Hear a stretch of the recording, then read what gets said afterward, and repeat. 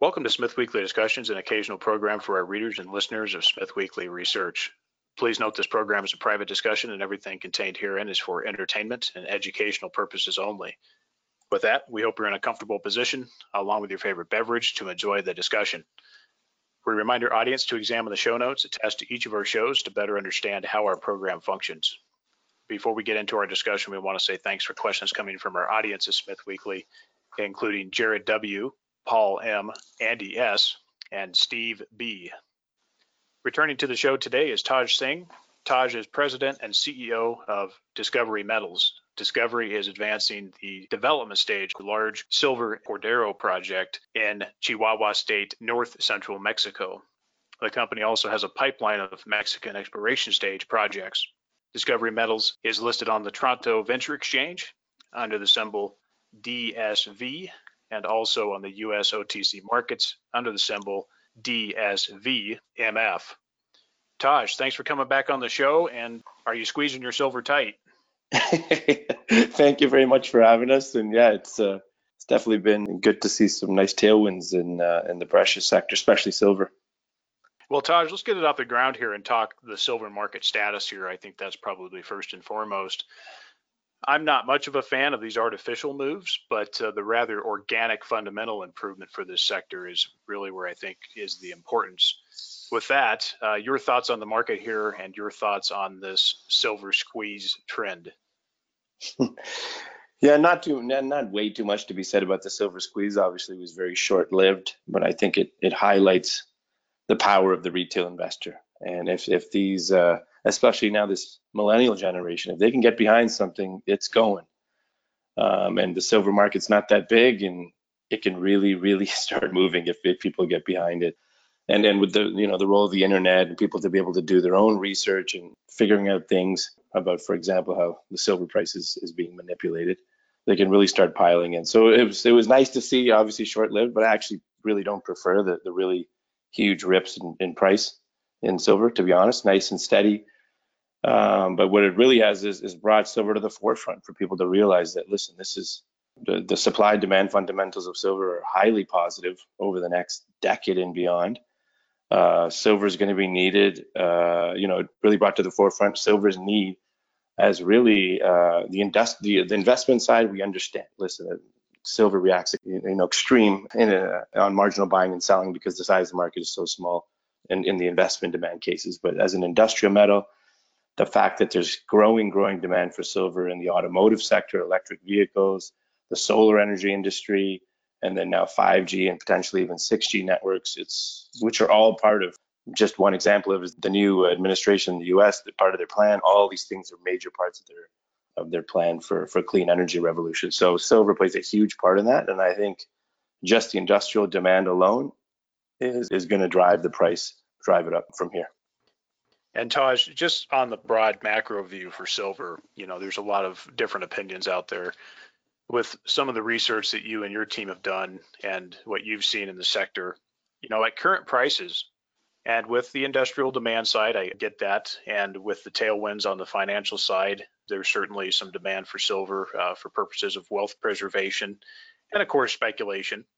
But at current prices, with the production centers around the world, what is your thought on the real supply demand fundamentals at current prices? And when do you think that the market will start to see, be a little bit more forward looking in terms of what the current price is today versus the forward look for demand? What's your thoughts on that?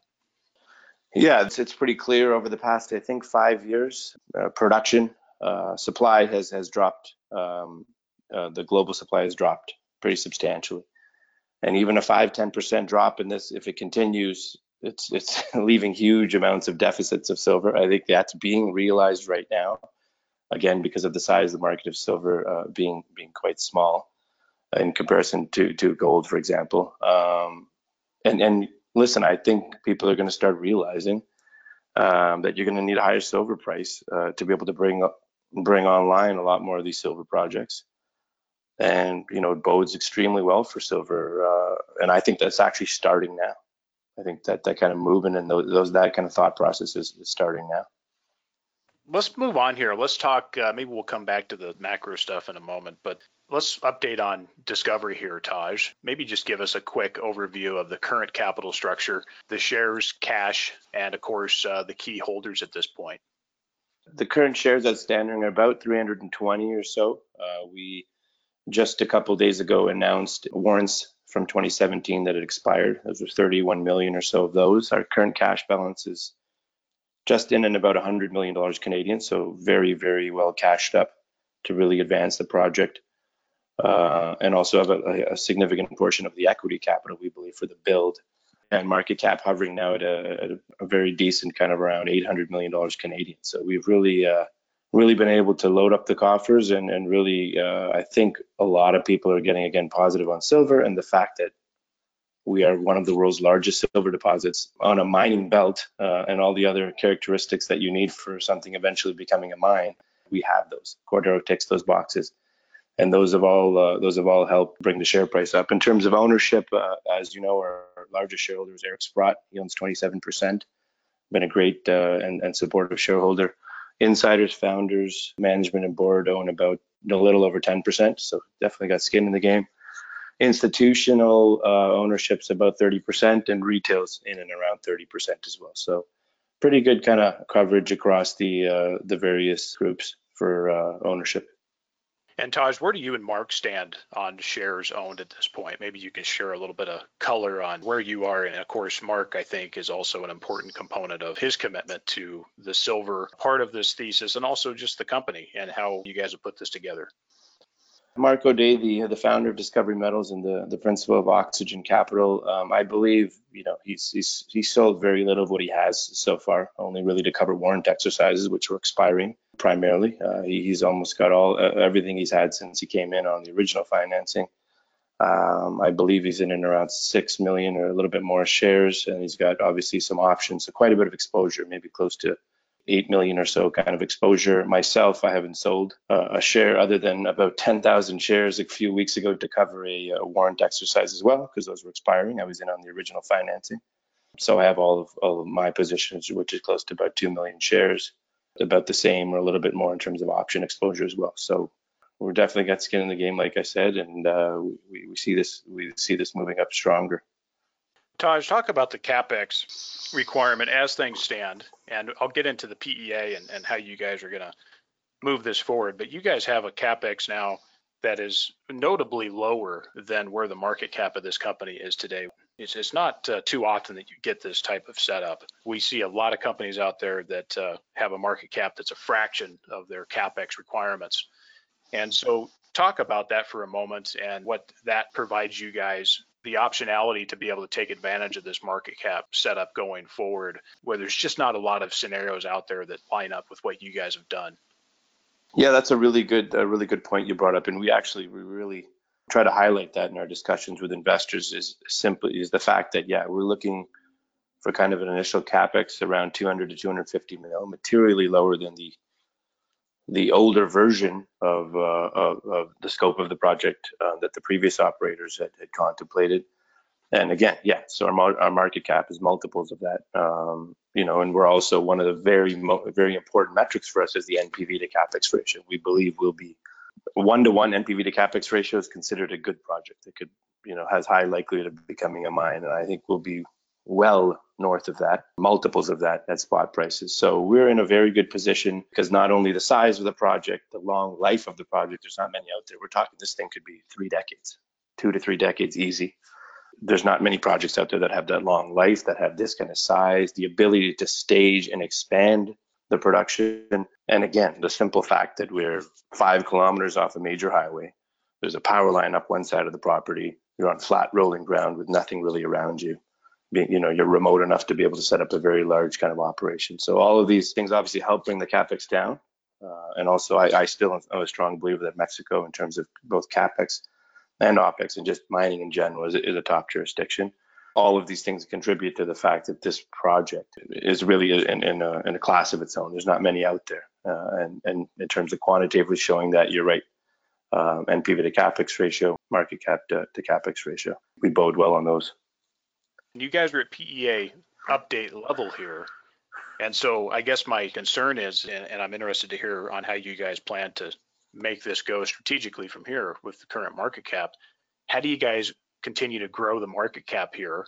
And that I know that ties into the plans for the rest of this year. You guys haven't even put out a PFS and you've got this market cap. So how do you keep this fantastic setup going, to keep the interest going, to keep the value growing, to where when you guys do finance this thing and construct it, that it's a relatively easier exercise than some company who has a 50 million market cap trying to raise 200 million to build a mine? Yeah, that's a good point. I will note that we are putting out a PEA. We're internally calling it a PEA plus. As our listeners may know, the Cordero project had a previous resource in PEA, several of them, as they continue to drill and update the resource and put out new studies. There's a lot of data. This project is already de-risked. It's not really a PEA project. I just want to make that clear. This really, the product we'll be putting out is we're really shooting it and targeting for it to be a PFS level kind of project. Both the resource, we think there's going to be much more in the indicated and above categories, for example, in the resource than you'd ever normally see in a PEA. So again, de-risks it. The CapEx estimate, we're really digging in there. We're trying to move it towards almost a PFS level of estimate, both OpEx and CapEx. And just the amount of drill data we have, like there's, over 400 and some odd holes in this project now. The new resource coming out is going to have almost 200,000 meters of drilling. This really isn't an arm wave PEA. This is really, again, moving towards a PFS. And I think that's helped us. We've been able to show that we're de-risking this project. People already know what it kind of looks like. It's not a project that there's other projects out there that ended up companies that had a very high market cap, but that's even pre-resource. Here, you know what you kind of get. It's additionally de-risking it with more and more drilling and a team that's done it before in terms of optimizing a mine and moving it towards the development and construction stage. Another thing to point out is the old study that's out. I think putting the new study out will really show people and provide detailed studies and analysis of really what this new project's going to look like. And I think there's quite a few investors that maybe know about it, but a lot of them don't. The positive attributes this project has and really how the metrics stack up versus other projects. I don't think a lot of people actually realize having that project out there. I think will enable us to close the gap of what we actually think our peers are trading out, and we think we're actually probably at a discount to it if you compare it to similar peers. Yeah, that's good information. And we've got deliverables that you've stated, deliverables that will be a updated resource model and, of course, a PEA update by the end of the year. And then the metallurgy improvements are done at this point. And based on what you've said, this PFS is really just a simple exercise to move from this highly detailed and multiple updated PEA to a PFS. So my suspicion is to get to a PFS isn't a lot more effort. And then, of course, the DFS is the big cheese, of course, for the final financing and decision making. So what is the timeline here to get to that PFS level? Can that happen next year, 2022? And are you guys comfortable just to take this attack on in at current prices? In terms of moving to a PFS, your first question, definitely 2022 is what we're targeting. To be honest, also relating to one of your comments, is we might go right to a feasibility study. I'll be honest, depending on what we see in this project, how much of the resources in the higher confidence categories, even, but I didn't mention the previous comment I'd made, but the metallurgy exactly is going to be a PFS level metallurgy. We're currently doing a pretty exhaustive program, looking at the entire deposit and the various domains, various lithologies, and just getting a really granular view of this thing in terms of the process engineering characteristics. If we go to a PFS 2022, second part of 2022, and we are contemplating, depending on what we see here, going potentially right to an FS. Yeah, that sounds good, and looking forward to seeing that progress stay on track and have you guys get serious about, and I think you've been serious all along, but maybe the market doesn't realize that, but that this isn't just a wave some documents and some permits in the air and a hope that someone comes and buys you, but rather that this is a development project that we would like to see you guys take forward in the group. If no one comes through with a superior offer, just to go ahead and move this forward within the group. I think you guys have proven time and time again that the group can build these projects and operate them successfully. And so I think that that's an important piece to point out. Talk about just for a moment some of the other pipeline assets. Is there any motivation, Taj, in management to option, JV, or monetize a portion of the pipeline for the benefit of the Cordero advancement and for shareholders? And I guess let me just tie it in with sister company. Cal Everett over at Liberty has been able to monetize insignificant or just, projects that are insignificant to Black Pine and Goldstrike, but basically just, a little bit of this activities to also bolster the bank and to continue to de-risk what's going to be Cordero. What's your thoughts on pipeline and how you guys are going to go about doing that? That's a good question. Listen, Discovery is Cordero. That's it, flat and simple. We really don't think of it actually as just a project. I want to note that. We think Cordero will be a district in and of itself. We think there's multiple deposits here at this property. We're on one of them. The Cordero resource area occupies less than 1,000 hectares. We have 35,000 hectares around it. We already have probably 15 to 20 targets, earlier stage targets that we want to work on. We're hoping 2 or 3 or 4 of them we can be built up into drill ready targets. They're definitely prospective in terms of geochemistry, geophysics. And so we've already allocated a budget of about $2 or $3 million, mainly mapping and sampling, with a kind of goal to potentially have them drill ready in fourth quarter of 2021. So we think that actually is going to provide quite a bit of exploration sizzle, whether or not they're part of the main large system, which this is such a strong system. I mean, for something to go and mineralize 1 billion tons of rock in the middle of a property, you'd hope that there's a high probability for other deposits nearby. And we do definitely believe that there is. We haven't really worked on them because we've been so focused on the resource area, and same with the previous operator. So Cordero in and of itself, we believe is a district. We think there's other exploration properties right on that completely can be synergistic with Cordero. That's obvious. And the other properties you talk about are in the sister state, the nearby state of Coahuila, which were the original properties when Discovery started in late 2017. Those are ready to drill. We have about 3 key properties. 2 of them are ready to drill. 1 of them we're still waiting for some permits. We're going to continue to work on that in the background. Those are very, very high grades. They're different than Cordero, extremely high grade silver, zinc, lead properties.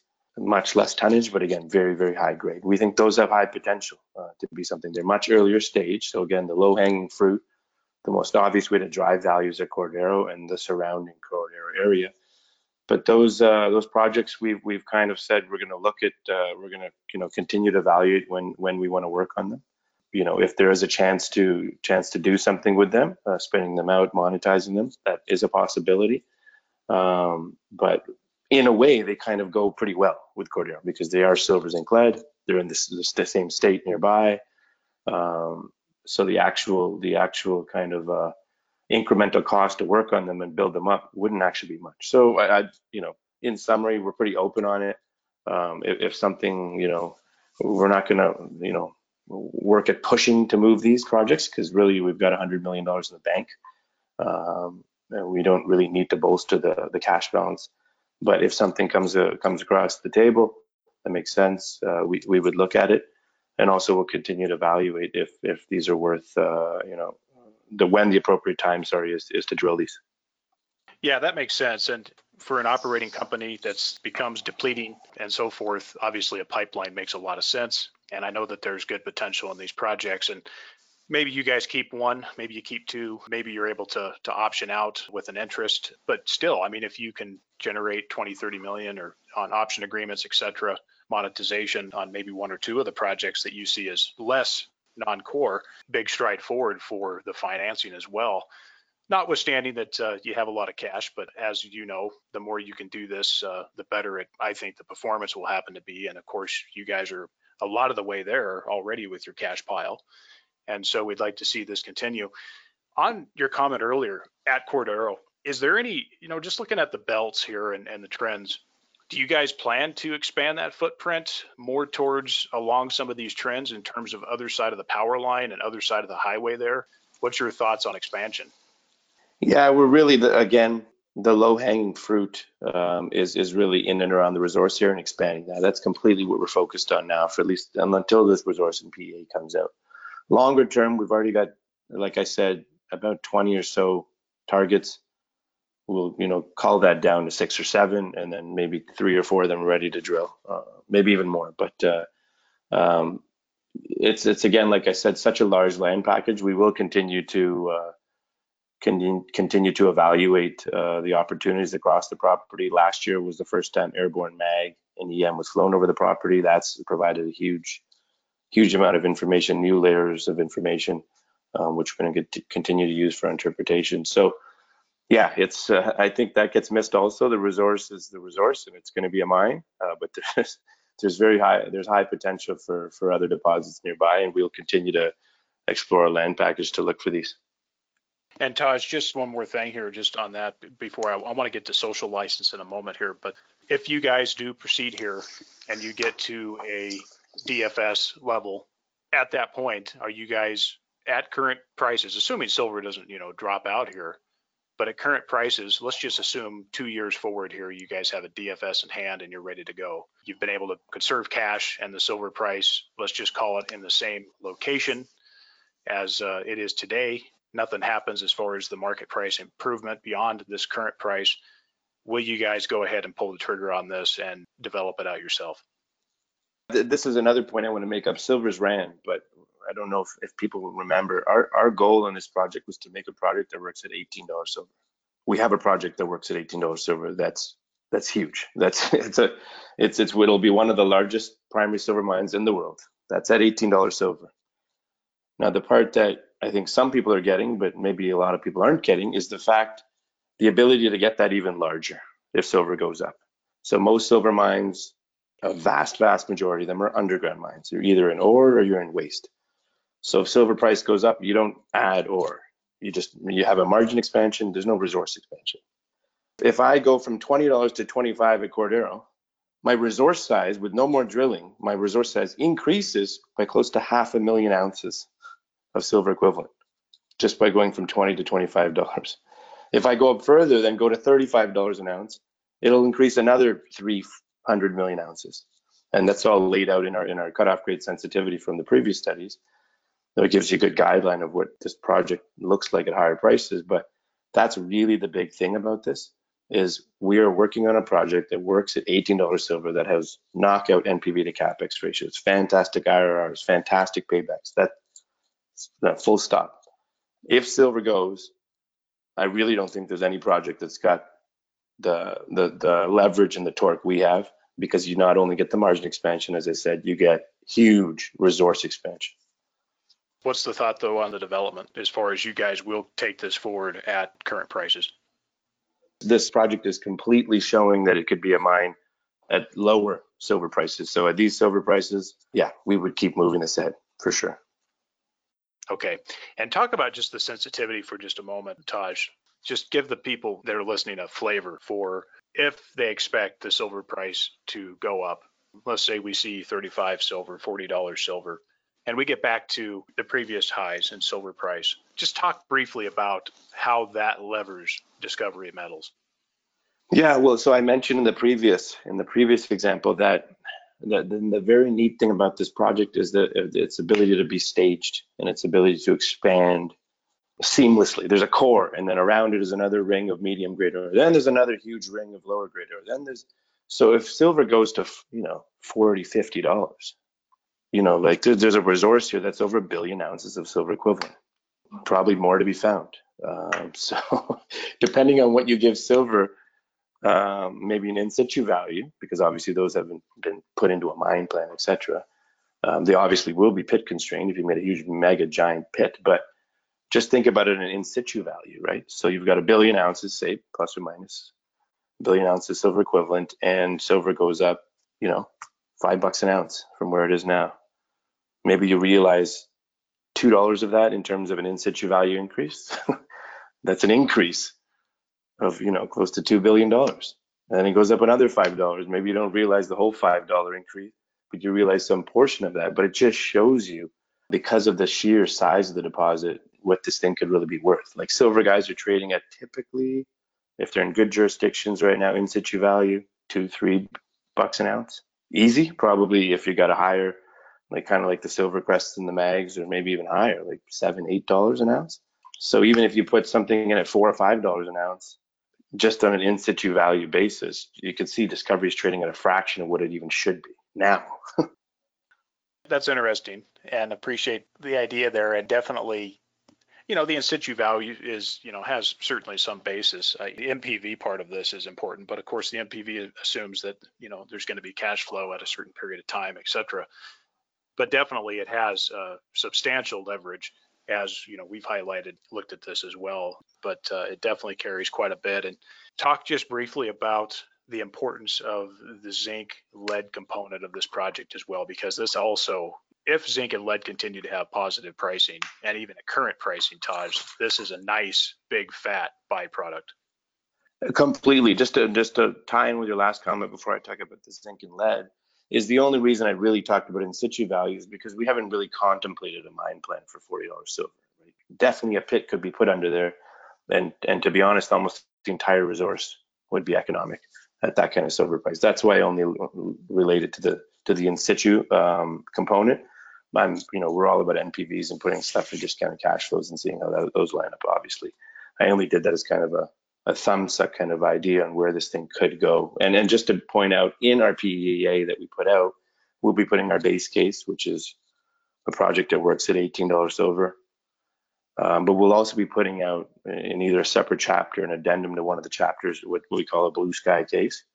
And that's an accelerated expansion and a bigger project for higher silver prices. So people who think silver is going a certain way can go look and understand the economics of that. There'll be grade, there'll be strip, it'll be all laid out there. So I just wanted to point that out. On your question of zinc and lead, yes, silver at spot prices, silver represents about 60-65% of the NSR value of the deposit. Gold is about 5-6%, maybe a little more. But zinc and lead, in and around about 25% of the value. And listen, we've been starting to look at numbers for zinc and lead. Zinc and lead supply demand fundamentals are fantastic right now. I was looking in the kind of the demand and the need for zinc is increasing all the way to 20, 40, or 50. It's more than doubling. So the zinc price fundamentals look very strong, lead as well. And again, a lot of these are used in high performance and even in some green initiatives. So it's a nice chunky byproduct, as you say.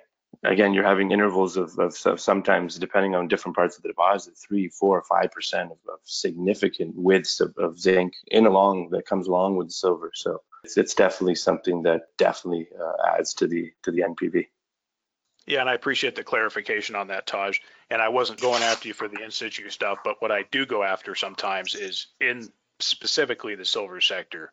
There's a lot of this talk about in situ, and these guys are never going to build a mine, but it's all about their in situ, and they think where it can go type things. And I'm not saying that that's not possible, but it gets abused, is what I'm saying. And completely agree with you. Completely agree. Yeah. Okay, let's talk social license here. What is the status on social license status? Maybe things on the permitting side, as far as I know, you guys are still a little bit early here, but you guys are coming up on, environmental impact statements, et cetera. Just talk about the local community, government relations, and how that side of things are going. Yeah, we've been very proactive in this. We're very far ahead, considering we're only at a quote unquote PEA stage. We're already very actively involved in terms of social engagement, community engagement, hiring local workforces. Those are all very much important part of our program. Environmental studies are already underway. We've already within 2021, we will start submitting permits for construction. And we are actually permitted at this point all the way to a construction decision. In terms of any of the exploration activities we need, we're completely permitted.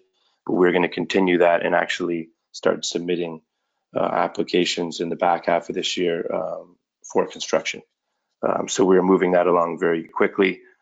The kind of social license, we're in a mining area through and through. It's an ex-mining district. Even on our property, there's quite a bit of direct shipping, small little shafts. But generally, they have the mentality. And some of them come from families that have been involved in mining for decades, if not centuries. Mining is part of their DNA. Even the state we're in, Chihuahua State, is one of the best mining states in Mexico. We have very good relations with the state government, local government. We continue to stay active and be in touch with them. They're very supportive of the project, both at the local and state level. They know the kind of size this is and what it can mean for employment. And yeah, we'll continue to push on the social license to operate. Great point of view. With that too, obviously things are pretty good there as far as the speed and where you guys stand. And definitely if you can keep the government well on your side, we've noticed that there can be a lot of success in Mexico as long as the government's on your side. And then, of course, there can be some companies who can cause trouble and also cause problems where people think Mexico's not so fun. But I think if you can do it right and you can keep the wheels greased, so to speak, I think that really works well. Back to the financing side for a moment. With your guys' current cash, some of those warrants, I don't think there's any warrants left, is there? No, there is in 2022. There's some warrants. Those will help contribute to the balance as well, to increase the cash balance over next year. They're in the money right now, strongly. Yeah. We've got about 30 million warrants or so. Average price of them, because a bunch of them are at $1.75 and some of them are at 77, I believe. So in and around kind of halfway between those two. And then the big point of those I want to note is they're three-quarters of them are owned by our largest shareholders, who want to continue to increase their exposure with the project. So they're in good hands. That's the thing to note. Yeah, and it's likely if the share price holds up well, that those could come in early. So with that though, and where you guys have, where the market cap stands today and where it can potentially go as you guys continue to progress and deliver, is there a need for conventional debt financing at this point? And could you use, if the terms are good, could you use some type of a stream agreement with one of the royalty companies? I know you guys have thought about it and you probably even had some conversations at this point, but what's your cost of capital is really going to be? Because you guys are in a nice position right now. Depending on what the capex ends up being, I think we're going to have a very significant portion of that, the equity portion of it. And I think the other portion, the classic thing to do is the remaining portion with debt. I think debt terms are fantastic, as good as they've probably ever been in terms of cost of capital. So we have started high level thinking about these kind of things. When you target a kind of debt to equity ratio of 70-30, we'll probably be better than that. So it's just been more high level discussions, but the fact that, going back to the debt side, this project is going to be completely de-risked. Additionally, it's an open pit project. A lot of times there's a little bit of from the debt providers. Underground projects need a lot more you need to be sure and safe about them. This is an open pit project. It's going to be drilled to a significant very good kind of drill density that'll give confidence in getting the project financed. So at a high level, we've spoken about it. We think we're in a very favorable position again to have a majority of the equity portion of the build. And then, our general thinking right now is the other portion with debt down the road. Any thoughts on existing shareholders, some kind of silver notes, delivery in bars, anything like that? We've tossed around the idea, but we haven't really dug into it yet. But that's something we'll obviously consider down the road. Okay. Taj, I promised to come back to a macro thought for a moment. Any thought on silver's connection to many financial systems out there?